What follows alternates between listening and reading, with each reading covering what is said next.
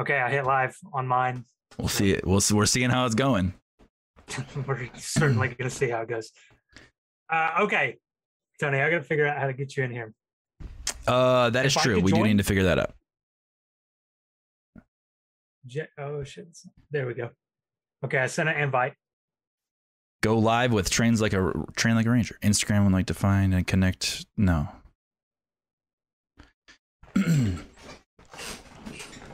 Oh, okay. So it's top bottom. Yes. Okay, try talking. Talking.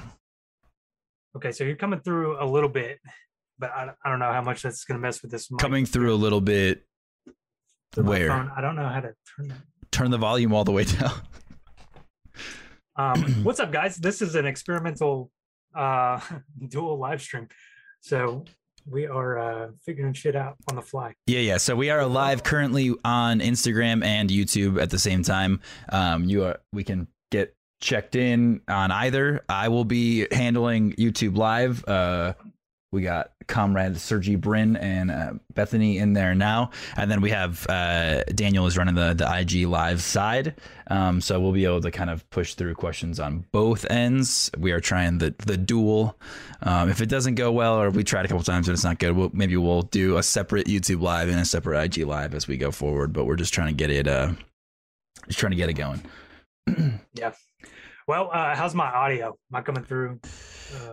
Good on. We got the mic check here going. Bethany says YouTube sounds good. Comrade Sergey says mic check. But I think it's good. All right. Ian says it's all good. I see all your guys' questions rolling in. Thanks for tuning in, guys. You know what, Tony? I did say that there was a code I was going to throw out here.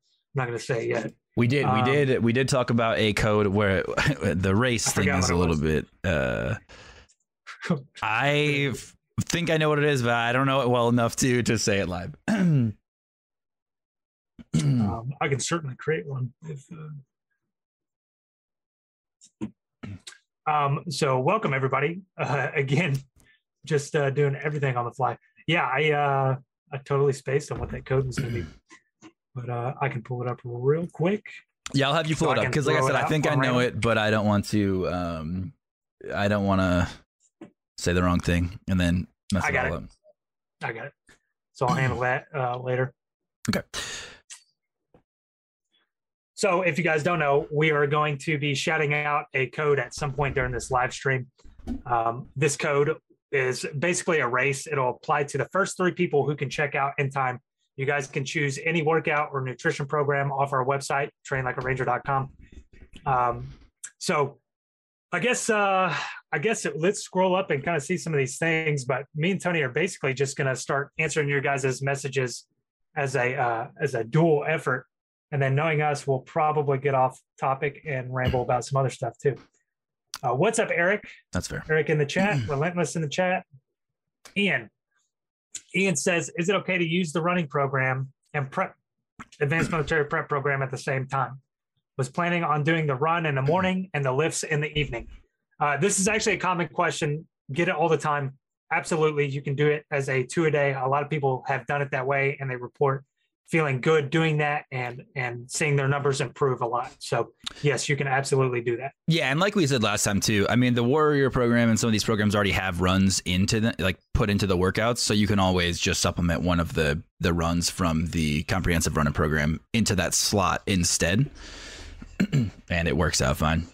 All right. So for now, I have a couple on my end as well. I know YouTube might be a little bit slower, but we'll try to go back and forth. So you did the one. I have one as well. So that's not really a question, Robert C. Question about security clearance and serving in regiment. So whenever you have that, you can send it and I'll send it over. So we have one in here that says from EM. How's it going, EM? Process of going from regular Army to regiment. Oh, man. Okay. So really, it differs. I mean, it definitely differs depending on your MOS and what your MOS is and things like that. So obviously, if you're an E5 and below, actually, is it E6s and up go to RASP 2, right? Or so E5 and below for below RASP is RASP 1, E6 and up is E6 and above is RASP 2.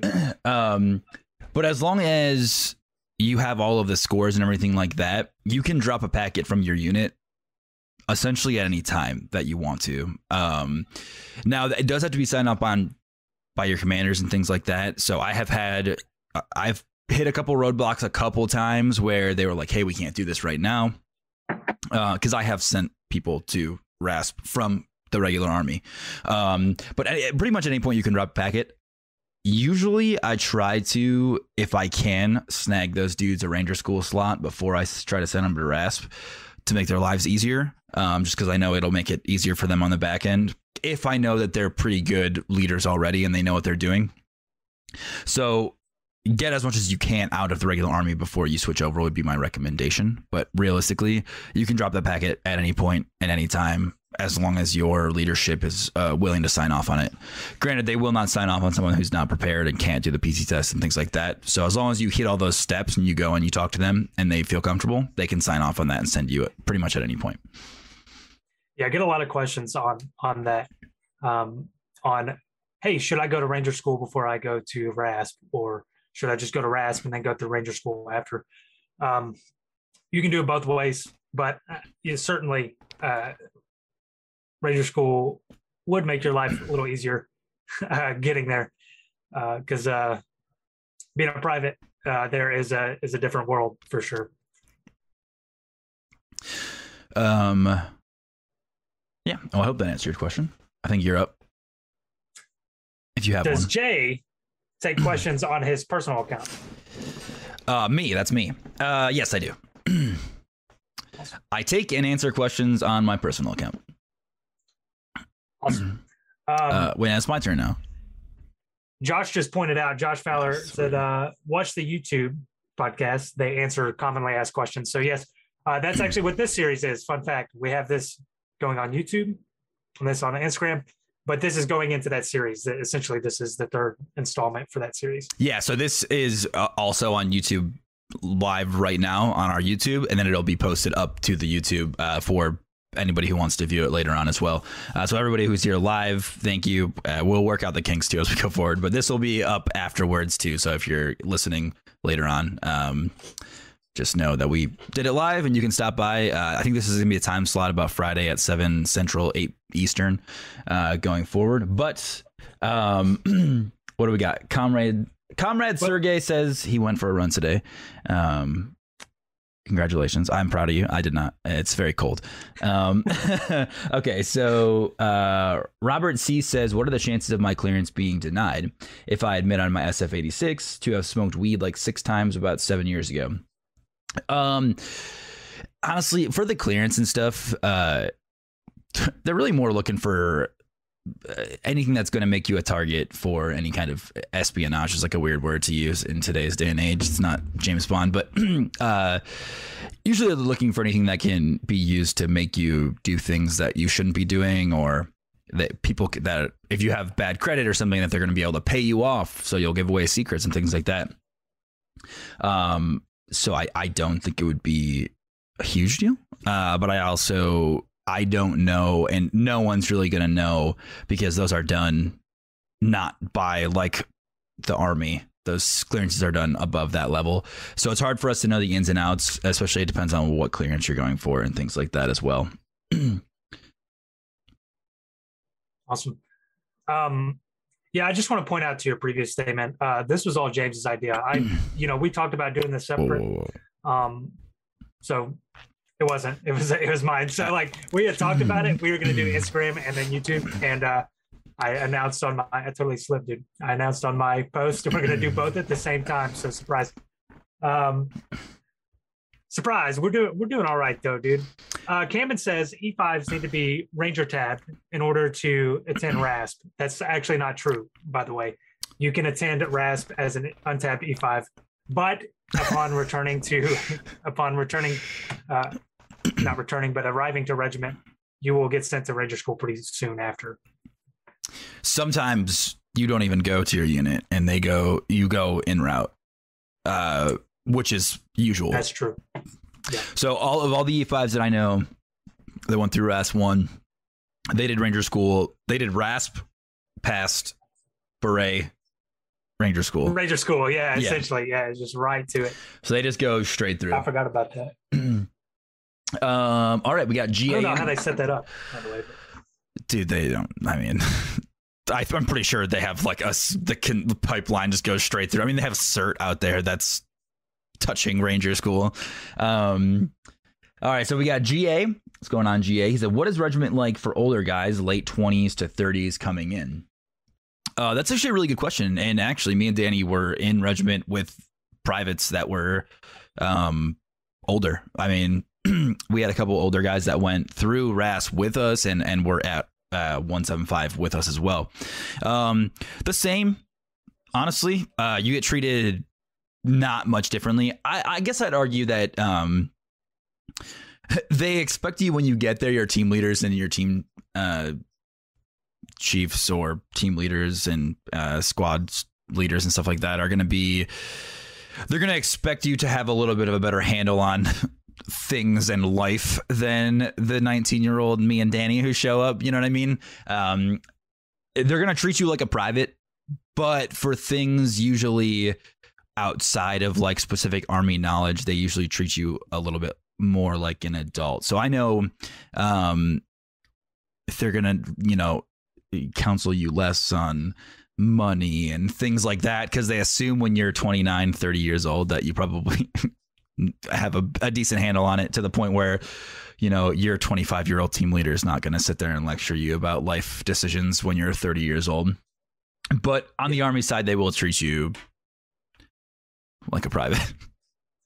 Yeah, it depends on the person. Yeah, I mean, certainly, if you carry yourself a certain way, you're most likely going to be responded to in a certain way. So if you act like an adult, you're going to get treated like an adult. But there are, you know, occasions where people are just going to see the rank, they're going to see pins and patches, and that's it.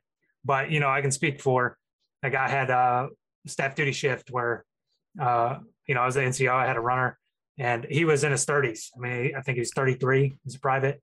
And he was doing the whole, you know, charade of, you know, the progress sergeant. And I was like, please don't do it. This is weird, you know, because at the time I was like 21. I was like, no, we don't have to do this, dude. You're 33. You know what I mean? Like, well, CQ is weird too. It's like 3 a.m. You're like, dude, relax, man. I'm tired. Yeah. You're tired. We don't need to do this right now. Yeah, certainly. I think it's your turn. Relentless is bummed about his GT score. I know. I was actually talking to Danny about that before we went live. I was like, man, that is maddening, like that. But honestly, it's close. Yeah, so close to that. I was telling Relentless earlier, I actually had one of my team chiefs that I knew in the 82nd went and did those classes and bumped his GT score up like 1 billion. Like, they teach you how to like take the ASVAB and increase your GT score specifically. So if you go take those courses, you're almost guaranteed to get over 105. So for anybody who is struggling with the ASVAB before going in there, if you get into the Army because you want to serve either way, if you get in and take those fast classes, you are going to shoot your GT score up a ton. Because I know, like, when you take that ASVAB, like, some of that stuff is weird. That's not stuff you just, it's weird. So they train you how to do it, and you'll bump your score up by a lot. Like I said, I knew an NCO that did it. He bumped his score up like 30, his GT score up like a lot of points.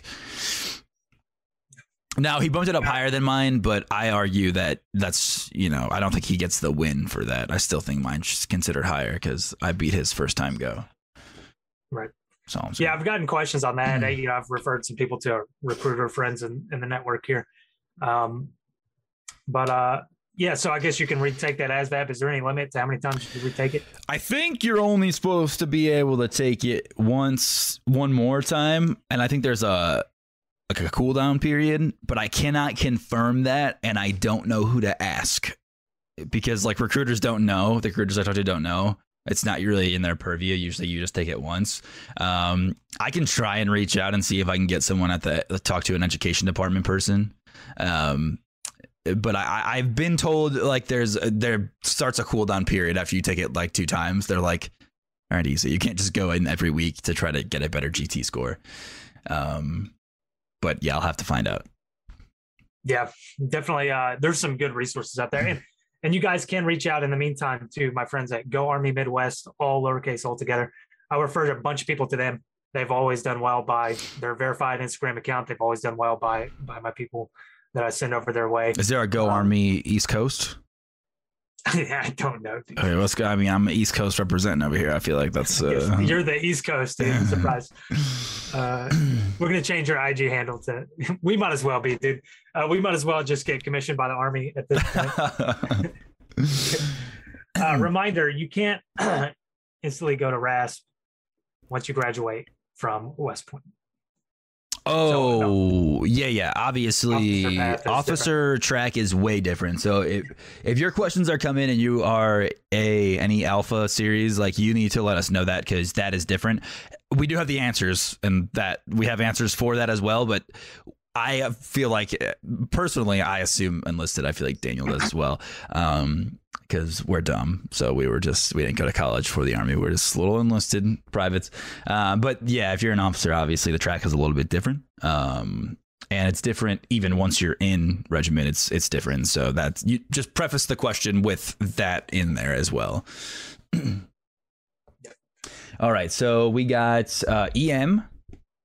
Apparently he's pretty old. He's the one that asked the old man question. So EM, he said, should I try to go in Ranger School first or RASP? I'm reclassing to 11 Charlie as an E4/corporal. Already have a secret clearance. Okay. I would want EM in the future. Recommend not, blasting your clearance level on the internet. But besides that, I will say that if you can get a slot for Ranger School wherever you're at, I would recommend doing it first.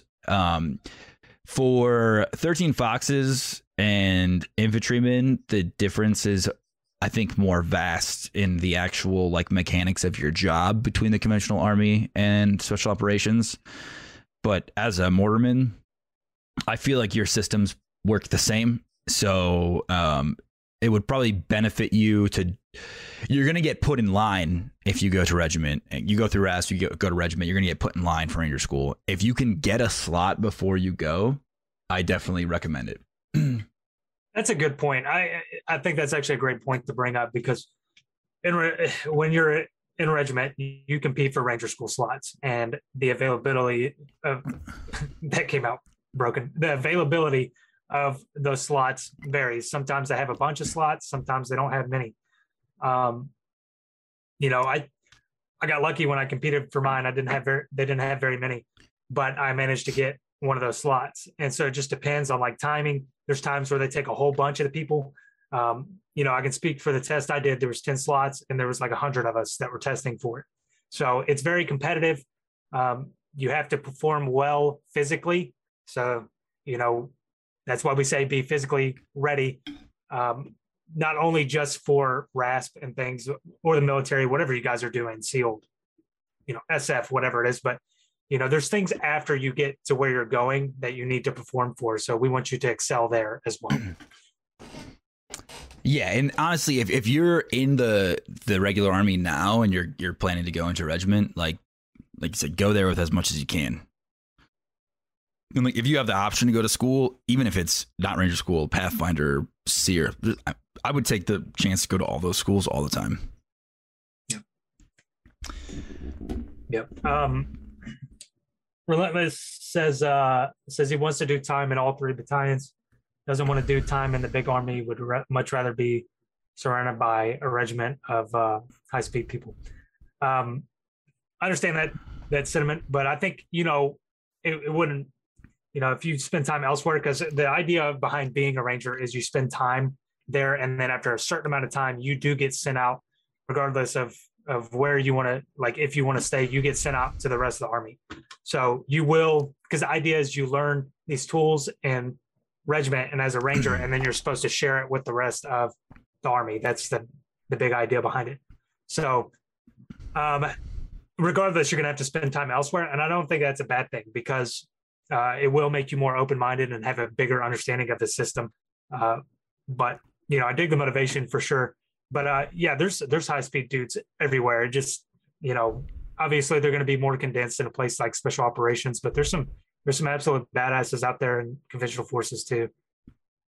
There's also some low speed dudes in special operations every once in a while. They sneak through. So just, keep that in mind as well. But no. So I would argue, though, that if you haven't watched our podcast, we did one way before I was ever, linked to Train Like a Ranger, about 13 Foxes. And some of these jobs that we do are so different in the regular Army that I am I would argue vehemently, and I would have done this before I left, but I am a better 13 Fox. I'm a more well-rounded 13 Fox than Daniel is because I was in the regular Army.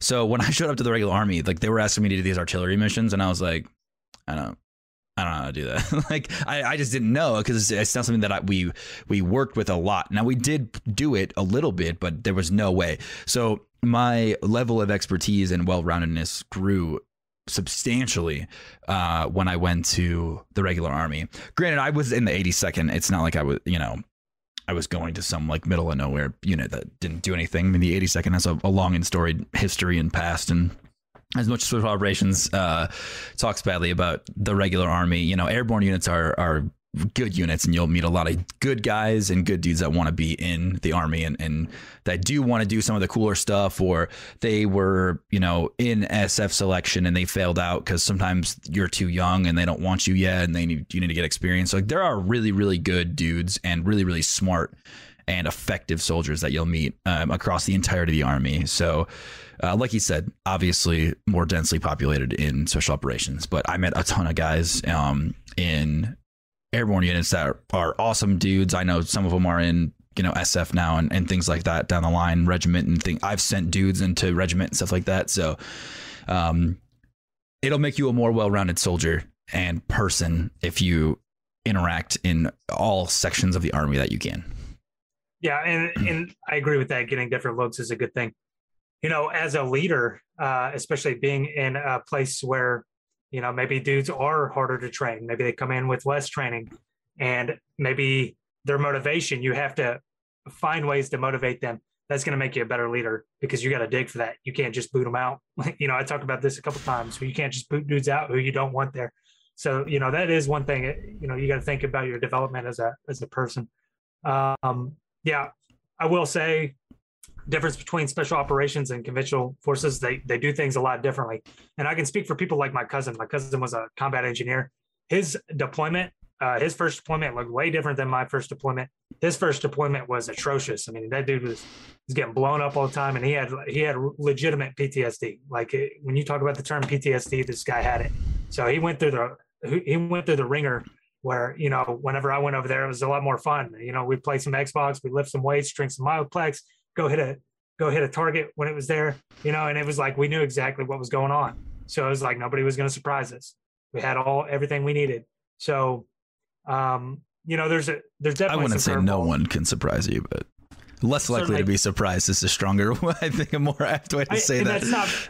That's not blanket for everybody's deployments. Like definitely, special ops dudes get into some hairy situations, but I can speak for my first deployment. It looked way different from his. It was a lot more organized, things like that. So, yeah, I mean, don't just because dudes are coming from different places, treat everybody with respect because you don't know those dudes' backstories. You don't know what they've been through. Just because, you guys carry a different title, you don't know those stories. Like, again, some dudes who've been through the freaking ringer who didn't go through the same schools and have the same bells and whistles that I had. So, I treat everybody with that respect personally. Yeah, and like Daniel and I have talked about it as well. He eventually moved into the company after I had left regiment, and all of our NCOs there essentially were imports, and they were amazing NCOs. It was amazing. And they had brought all their experiences from all of these different units and these different places, these different deployments from everything, and kind of coalesce it to make them really, really more well-rounded NCOs.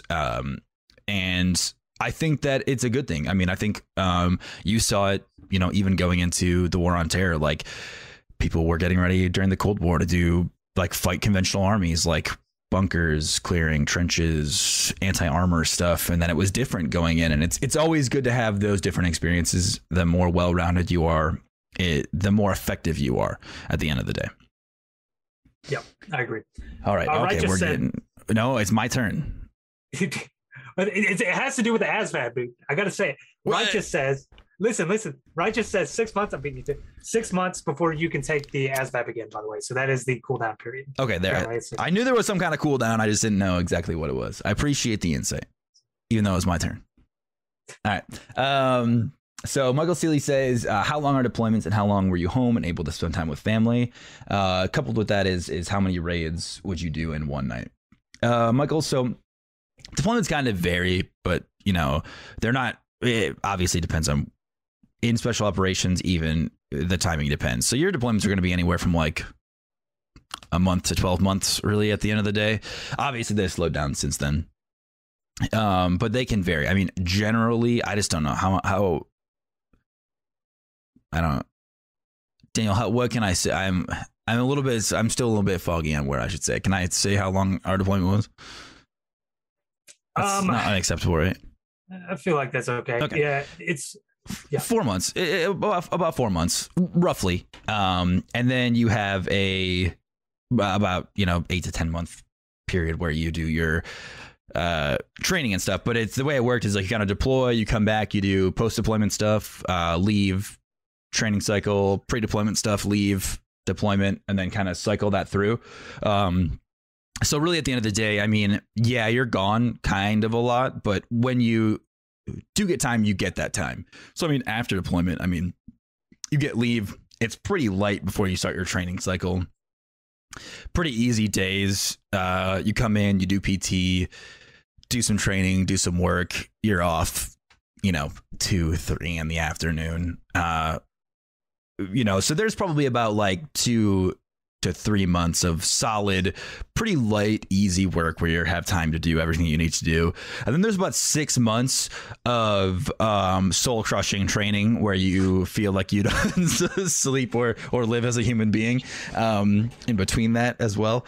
So you're going to work hard in regiment, but they do, you get that paid off a little bit on the back end as well. So like obviously you work hard, you train hard, you work hard on deployment, but like when you do get time, you get that time. It is not an easy life, but you do get time to spend with your family. But like we've talked about a couple times, like it's not exactly easy. I wouldn't describe it as easy. Yeah, certainly not. We know guys who are still doing it, and they're at this point, they're basically running the show. I mean, they became the guys who are basically near the tip top of the guys up there. It's mind blowing to see that, but because the job is it's rough, man. It's a machine. Fun sometimes, but if it wasn't absolutely ground and pound, we'd still be there doing the job. It's a hard life to keep going. What I like to say for places like Regiment, it's a great place to grow up and spend, a number of years, and then, go out and grow in other places. Like a lot of dudes go to SF. They have a much more sustainable life in things like SF, and Ranger Regiment's no joke. I mean, that place is hard charging for sure. Work hard, play hard, right? Yeah. Work hard, dude. Yeah, I got it. Work hard, work harder. Work hard, drink about it sometimes.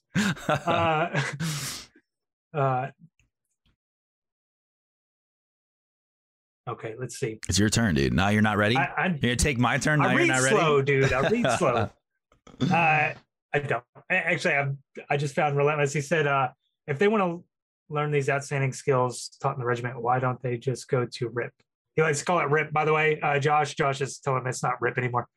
He likes to call it RIP because he likes the sound of it. But well, RIP was actually shorter by a lot. RIP was only like 3 weeks long.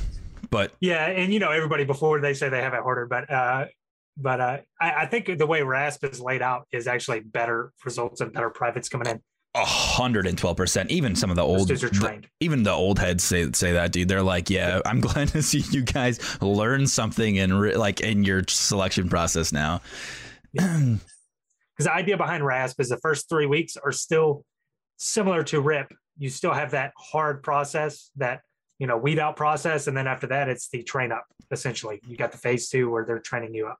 So Overall, what I like to say about RASP is it's more of a build up than a breakdown. Those first 3 weeks are definitely a beat down, but then after that, it's a lot more of a train up, build up, because you've made it past the first 3 weeks. You're most likely going to make it through the rest of it. Yeah. Except for me. Yeah. Except for me, obviously. Most of the time you're going, yeah, I had to do it all again.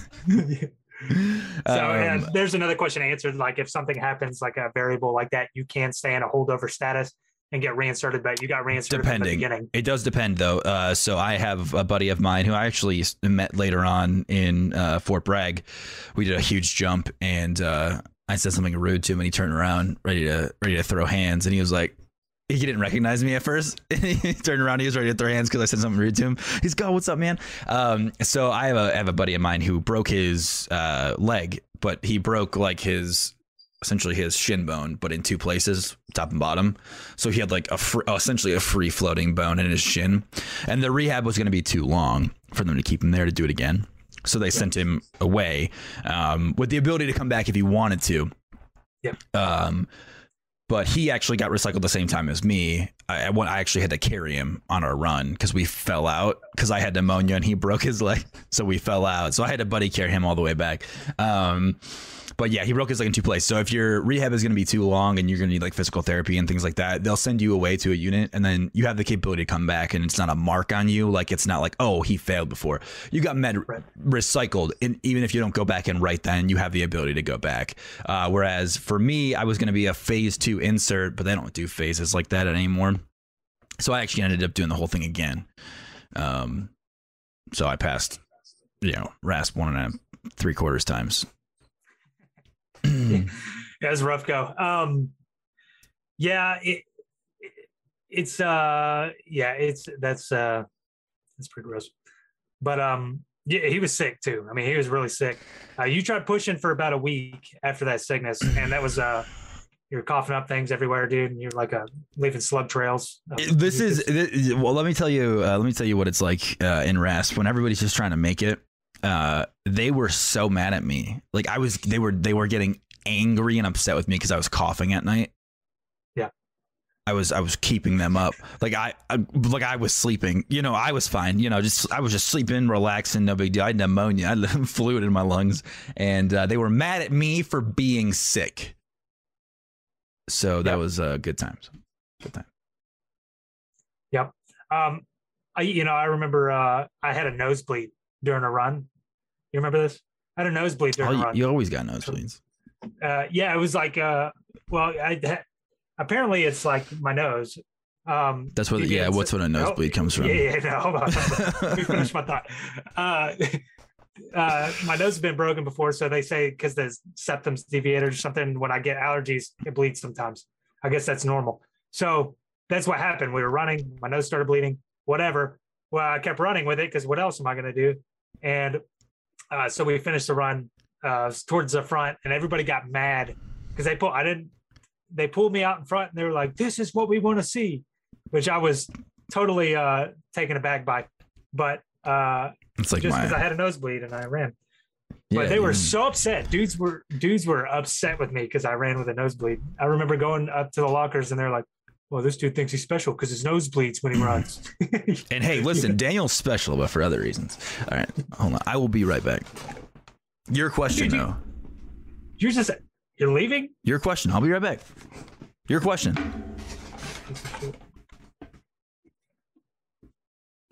Piece of shit. All right, guys. Let's see what we got. Let's see. For a running program, do you have to run every day, or do you break it up and allow rest for days in between? You certainly don't have to run every day. You can break it up if you need to. So it's one of those things where you want to listen to your body. When I wrote the running program, there was avid runners who wanted a running program where you run every day. So 5 days a week, I should say. So I made that as smart as I could. But obviously, when it comes to things that you are doing repetitive, you want to listen to your body. Take those rest days if you need. What you may do is you may cut a Wednesday if you need to cut a day. So do the Monday, Tuesday, cut a Wednesday, Thursday, Friday. Or if you need more days, run 3 times a week, cut the Tuesday and Thursday and mix it up that way. But basically, it just depends on your needs, your goals. People have a wide range of goals, and we try to make that as clear cut as possible. So, yes, the programs are a good blueprint, but don't be afraid to make changes if you need changes. And if you got questions, you can always reach out to me. So certainly you can run the full program, or you can break it up if you need to. As long as you are prepped for that running, your body is prepped for it. Be sure to refer to things like my shin splints video. I talk about gradual training and why that's important. We also got another video releasing in my next trainer talk about, and this won't apply to most of you guys. This is more for intensive athletes, and I think I specified that. You heard it here first, folks. Daniel does not think you are intensive athletes. You know, I'm talking about like a lot of these, it was certainly in regiment and places like that, special ops dudes I would consider intensive athletes. And places like, got fighters who are training all the time, 5-6 days a week with over 90 minutes of intensive training, they might look to develop something known as overtraining syndrome over time. So I addressed that video. Be sure to check that out. But I just talk about training smart, gradual training, and periodizing your training. So be sure to check that out on Monday. Comrade Sergey says, should I be standing at parade rest while watching this stream? Absolutely. But we have Seawick got 113 on his GT, but was able to get an option 40 or a standard infantry contract. Is it possible for a combat engineer to get to do RASP? Yes. Yep. As long as that's what you want to do. The most important aspect of your military career is your job at the end of the day. As long as you enjoy that job, you think it's going to be a job you enjoy, then I would say, yeah, there's other things you can do that would be enjoyable. So as long as that's what you enjoy, Regiment approves all sorts of MOSs. There's an MOS list. You can just Google Ranger MOSs. They have a list. And 12 Bravo links. Is on there. Yes, it is. Yeah, I mean, I have a cousin, stepdad, and a brother. My cousin and my brother are both active duty right now. One is in Bliss, maybe. Others in Germany. They are both combat engineers. They have fun with it. I've worked with a bunch of them over the course of my career. Not what I would want to do personally, but I just don't like carrying around backpacks full of explosives if I can avoid it. But no, it's a great job, and you can go to RASP if you'd like to. If you are, I don't know if you're already doing that or you're looking to get a contract. I know Danny did the podcast with the recruiter. The contracts kind of come and go, and took a little bit of a carousel. So like you said, if you're willing and think that's going to be something that you'll enjoy as your job every day for a while, if not the next 20 years, then definitely go for it. But there's no harm in waiting either. If you want to wait and see, I have, I don't know what his Instagram handle is. He watched my streams, I'll stare, was talking to me, and he waited and he waited and he waited and was trying to see what he was going to do. And then an infantry popped up and he was like, man, I don't know if I'm ready yet. And he waited, a month and a half, and that contract was gone. And so he waited another month and a half and ended up getting a 13 Fox contract, and with an option 40 and a signing bonus, and went and signed that contract because he waited a little bit and made sure he was ready, and waited in a little bit and kept biding his time until he got the contract he wanted. So I would never tell you to take a job you don't want because it's there right then. But if it's something that you would enjoy or you think you could enjoy, then, I would say go for it. Yeah. Especially for you guys who are on the fence and you don't know what other jobs do, it's worth looking into and seeing if that is something that you would be interested in. There's more than one thing to do. Also, Comrade Sergey, you do definitely deserve a cookie for getting a 98 on your ASVAB. That's pretty good. I had an 89, I think. It was my actual score. Daniel? What, mine? Yeah. 90. 34. I'm better than you. 32. Daniel had the benefit of taking the ASVAB while he was still in high school, essentially. That is true. I was a little removed from high school when I took mine. So they were like, what's 4 + 4? And I was like, pass. Yeah. My GT was 127. Yeah, your GT and ASVAB score were a little bit higher than mine. I had an 89 and like a 124 or something like that. And then I showed up to regiment and they informed me that I was the dumbest person they ever met. And that seemed pretty consistent. So that's fair. And they were probably right, dude. So ASVAB still matter, dude. Should I be in the leaning rest while listening to this? Is that even a question, dude? Like always. Yes. Everybody, phones on the ground. I have Robert C here says that the recruiter can actually authorize a retest for your ASVAB at the MEPS battalion. So you can maybe get it retested before you join, but I know you can retake it again once you're in. Yeah. Aaron Horton from our AITs in here, by the way. He said, "What's up? What's up, boys?" Say, Aaron, I remember you. What's up, I don't man? even know who you are. No, I'm important. I have Aaron on Facebook. He's killing it out there. He's a lineman now. Yeah, he's one of the ones. It's funny. I saw a lot of dudes when I went to the regular army, when I went to Bragg and stuff. I think he was in Bragg as well, but I never actually saw him. Oh man, what's going on, Horton? How you doing? That's cool, dude. Small world. I'm seeing a lot of familiar faces. So it's good to see that, dude. All right, got another one.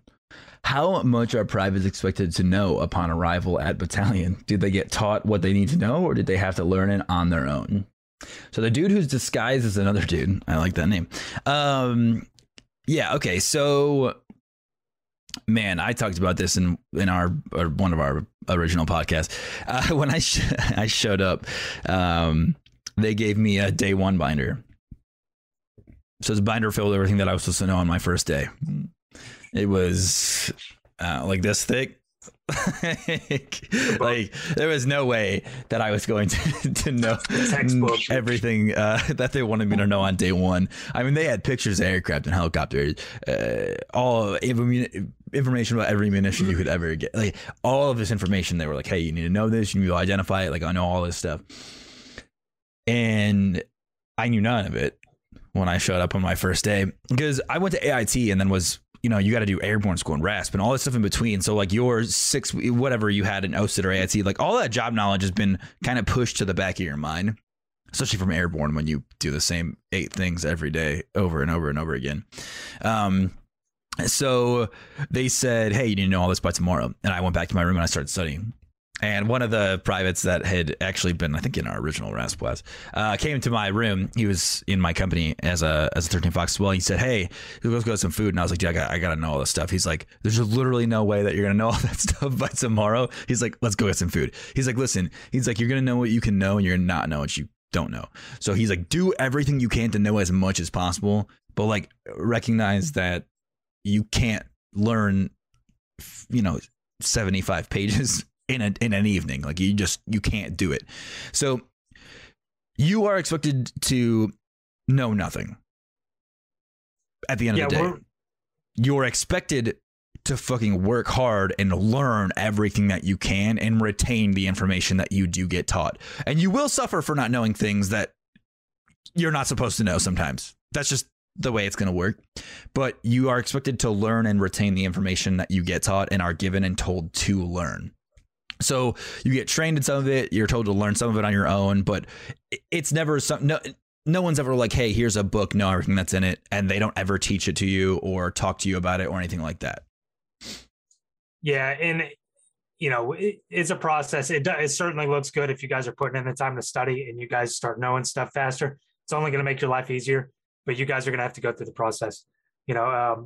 Me and Tony were talking before about how nice I was. I was a nice guy, but at the same time, I had to early on be like, "Hey, I can be a mean guy too." And then I would do that for a couple of days and then I'd be really nice. So some guys have a process like that. You guys got to go through you guys got to earn your way and whatever it is you do, whether it be things after that.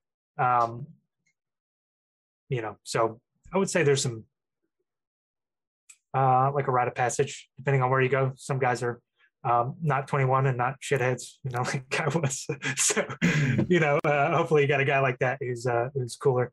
So I don't know. You got anything for that? No, yeah, it does. I mean, sometimes it is luck of the draw and stuff too. Yep. Yeah, certainly. All right. Relentless wants to know how to get inducted into the Regiment Hall of Fame by doing something nuts, dude. Doing something nuts. I mean, it depends on what Hall of Fame you're talking about too. Like, there's the actual Regiment Hall of Fame, and there's like the legends of things that are passed down from ranger to ranger and stories of things like that as you go. So you either got to do something really, really cool for the actual Regiment Hall of Fame, or something really, really stupid for the unofficial, like, passed down story Hall of Fame. Certainly. All right, let's hit one more question on my end, and then if you got any, we can hit yours. Oh man, I have a couple. Yeah, we'll do. If we're gonna do one more each, so I'll pick a. Well, I can probably get a couple more. Just one more on my end. We still got 14 minutes on the cutoff clock. So, hardest PT session that we had in regiment. Now I'm going to speak for RASP. Some of the most unforgettable PT sessions I remember is Chim. Speaking of Chim, this guy was a Muay Thai fighter in great shape.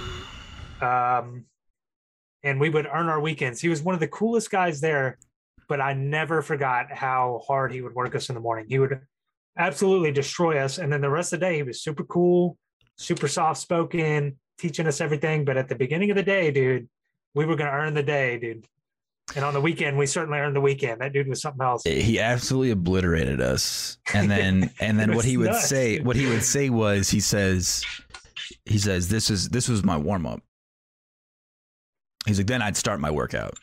Yeah, I believe that too. I was like, cool. I had pneumonia. So I was like, cool. Yeah, no, it's perfect. Yeah, I just sailed through this. No problem. Actually, I'll say I'll give you two examples. So my team leader in regiment, he got really in shape and started running a ton. So didn't lift a ton of weights or anything like that. Who you're talking about. And what he would do was he would run me until he would essentially run at whatever speed was required for whatever distance was required until I fell out. So like the longer I lasted, the longer we ran, but he just ran until he broke me. It was like, it was the worst. And he's like, wow. He's like, so one day we got back. He said, man, you lasted like a lot longer than I thought you would. And I was like, that's okay. So you didn't actually have a plan for what we were going to do. You just ran until my soul couldn't take it anymore. He's like, yeah. Yes. But my second time going through RASP, we did ruck PT in the morning. And there's a hill out at RASP. It's called Cardiac Hill. That's right. What we did was we rucked 6 miles, but we rucked 6 miles up and down Cardiac Hill, just up and down, for 6 miles. You know how demoralizing it is to do something on such a short amount of distance that many times repeatedly, just sucking. It was just, because rucking up and down they're both the worst kinds of. And then we went to end it off. We rucked and we did pull-ups with our rucks on. It was a dark day. It was a dark day. Yeah. I remember them making us do buddy carries, and I was 135 pounds when I got to RASP, and they made me carry this guy who was like 210 pounds. He was a huge dude, and I never forgot carrying that dude up the hill like 3 times. So 110 pounds was a huge dude. 210 pounds. 210 dude was pounds. Huge, bro. In comparison, like everyone's huge to you, yeah. And also, don't listen to this guy because he tries to dwarf me every stream. All right, what do we got here? What does a typical day look like in battalion? What makes battalion harder than RASP? There is no typical day in battalion. There just isn't. Every day is pretty different. I mean, the only days that seem even sort of similar to me was before, like when we're kind of, before our training cycle and after, where we kind of have that little bit of a break before other stuff. Those are all kind of similar, where you just kind of take care of some admin stuff, some basic things. You do PT, take care of admin and basic and stuff like that. But like every training event is difficult and hard and different and everything in its own way. So there's really at the end of the day, like in actual Garrison Regiment, I can't even remember. I couldn't even give you a basic day plan. Like you wake up, you go in, you do PT, and you do whatever they make you do until lunch. You eat lunch, and then you do whatever they make you do until you leave. Like it just depends on the day. And then obviously when you're out of training, sometimes you're gone days, just the night. I refer to it as the oil field. That's what I like. It's kind of like the oil field in a way, in that there's like 2-3 weeks where you are just out, like say bye to everybody, like pretty much. And then there's also 2-3 weeks that are more gradual, but you're still doing stuff. And it also depends on who's your leaders, what's going on in the world. And if you're on like call, if you have staff duty. So like, yeah, it's all different. I will say, I can tell you there's one thing that makes RASP so much easier than regiment and being in battalion. And it's the fact that you're not a number. You're not a nameless gray face in the crowd of 100 dudes going through selection. You have a team leader, and they're looking after, at most 6 guys. You can't just hide away. Like when you do the wrong thing, they know. And you can't hide the fact that you screwed up, or you don't know, or you messed up and you did the wrong thing, or you don't know the right thing to say or to do. There's no hiding it. You need to do the right thing. You need to know how to do the things. And if you don't, they will know, and they will fix it or adjust what they need to do to make you know. That is a great point, and that's why I don't like the gray man mentality. I can speak for me personally. I was good at being a gray man. I was good at watching people. Well, yeah, you could hide. I mean, you just were able to stand behind people and they couldn't see you. Be the guy who says, I'm going to do this first, and I'm going to look like a dumbass, within reason. If you're doing things like try to do it right. You don't want to fail the criteria, but when it comes to like volunteering in certain aspects, like put yourself out there, especially if it's going to be a leadership position. It's not going to hurt you and your ability to pass. Like put yourself out there. You'd rather learn in that scenario, and even whenever you get to a unit, like get comfortable with being uncomfortable. Put yourself out there, because whenever you get to things like your unit, to like, Ranger school, they're going to put you in the spotlight, and there's no hiding behind other people. You are going to be the guy, and you gotta show up. So, I can speak for my experiences. Whenever I was coming up, really good at being a gray man, but then whenever I got to, my unit, and even I struggled with this in Ranger school some early on, being the guy who was stepping up and looking good, that was a hard thing. So, it's something that, I really emphasize to guys, don't just try to be the gray man the whole time. Get comfortable with being uncomfortable and being in the spotlight. Yeah, I can see that. But at the same time, sometimes, like, I knew when I was in basic and AIT and stuff, like, I knew there was going to come a time where that wasn't going to work. But I kind of rode that for as long as I could. So, like, when we were in AIT, for example, I'm a place for it, right? Yeah, but in AIT, like, I was the distinguished honor graduate of our AIT. Me and Daniel went to AIT together. I was the distinguished honor graduate. The distinguished honor graduate, and the E7 in charge of like our section of AIT didn't even know who I was.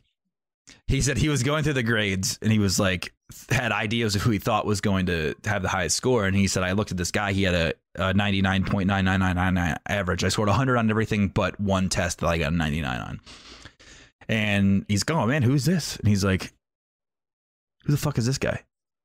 He's I don't even know who this is. I don't even recognize his name. Like, he had no idea who I was. And I was a distinguished honor graduate of AIT because I just studied my stuff and did what I needed to do and stayed out of the spotlight. But in RASP, I think is at that time, I think you need to start just getting used to stepping up into those roles would be. It looks good. it looks good too, especially when you're out there and you say, I'll be a leader. And even if you mess it up, it still looks good that you were the guy who stepped up. And so I can speak from my AIT experience. They actually assigned cadre to squads. So there was one ranger in charge of like 10 to 12 guys. So it was pretty hard to even hide then anyways, because they do shrink you a little bit in the newer system so that they do have a little bit more hands-on. And I think it was really, really good because when they counseled you about how you were doing, it wasn't just some instructor who had 50 people to watch. It was someone who knew what you were doing and kept track of all your scores and everything legitimately. So I would definitely say, yeah, at some point, start trying to step up when you can. It's Certainly. A good thing. Tony, we're nearing the end of our time. So you guys, somebody asked, did I miss it? You did not. This is a race. Guys, there is a code I'm going to throw out your way. I appreciate you guys tuning in, by the way. If you guys don't know, trainlikearanger.com, we have workout programs, nutrition programs. This code is going to apply to any one workout or nutrition program, totally free. With this code, it's a race though, because it's only going to apply to the first 3 people who check out with it in time. So the link is in our bio, right? There's 3 lines. That's the menu. You can click on workout programs or nutrition programs. And from there, it's whoever's the fastest. So the code, 100% off. 100% off any workout or nutrition program. The preamble is killing me. I'm messing with y'all. All right. The code is, and I quote, all caps. I don't think caps matter, but I have it here as all caps, right? Here's the code, okay? The code is this. TLR race 3. The number 3. So TLR RACE, the number 3. The number 3, yes. TLR RACE number 3. All right, guys, whoever's going to go for it, go. Appreciate you guys tuning in. This was a great live stream. Tony, thanks for your time. Absolutely. Any last thoughts for these guys? Oh man, no, I did post the. It's already 3 ordered. It's gone. These guys were fast. It's gone already. Oh my lord. All right. Good job. Oh, guys. We got it in YouTube. I see. Oh man, I feel like a couple people are saying I got it. I think too many. Okay. Oh man, it's a lot. Okay, it's whatever happened. But whatever all right, happened. We gotta end it because this is gonna get cut off on IG. All right, guys, thanks for tuning in. Remember to train to your utmost potential like a ranger.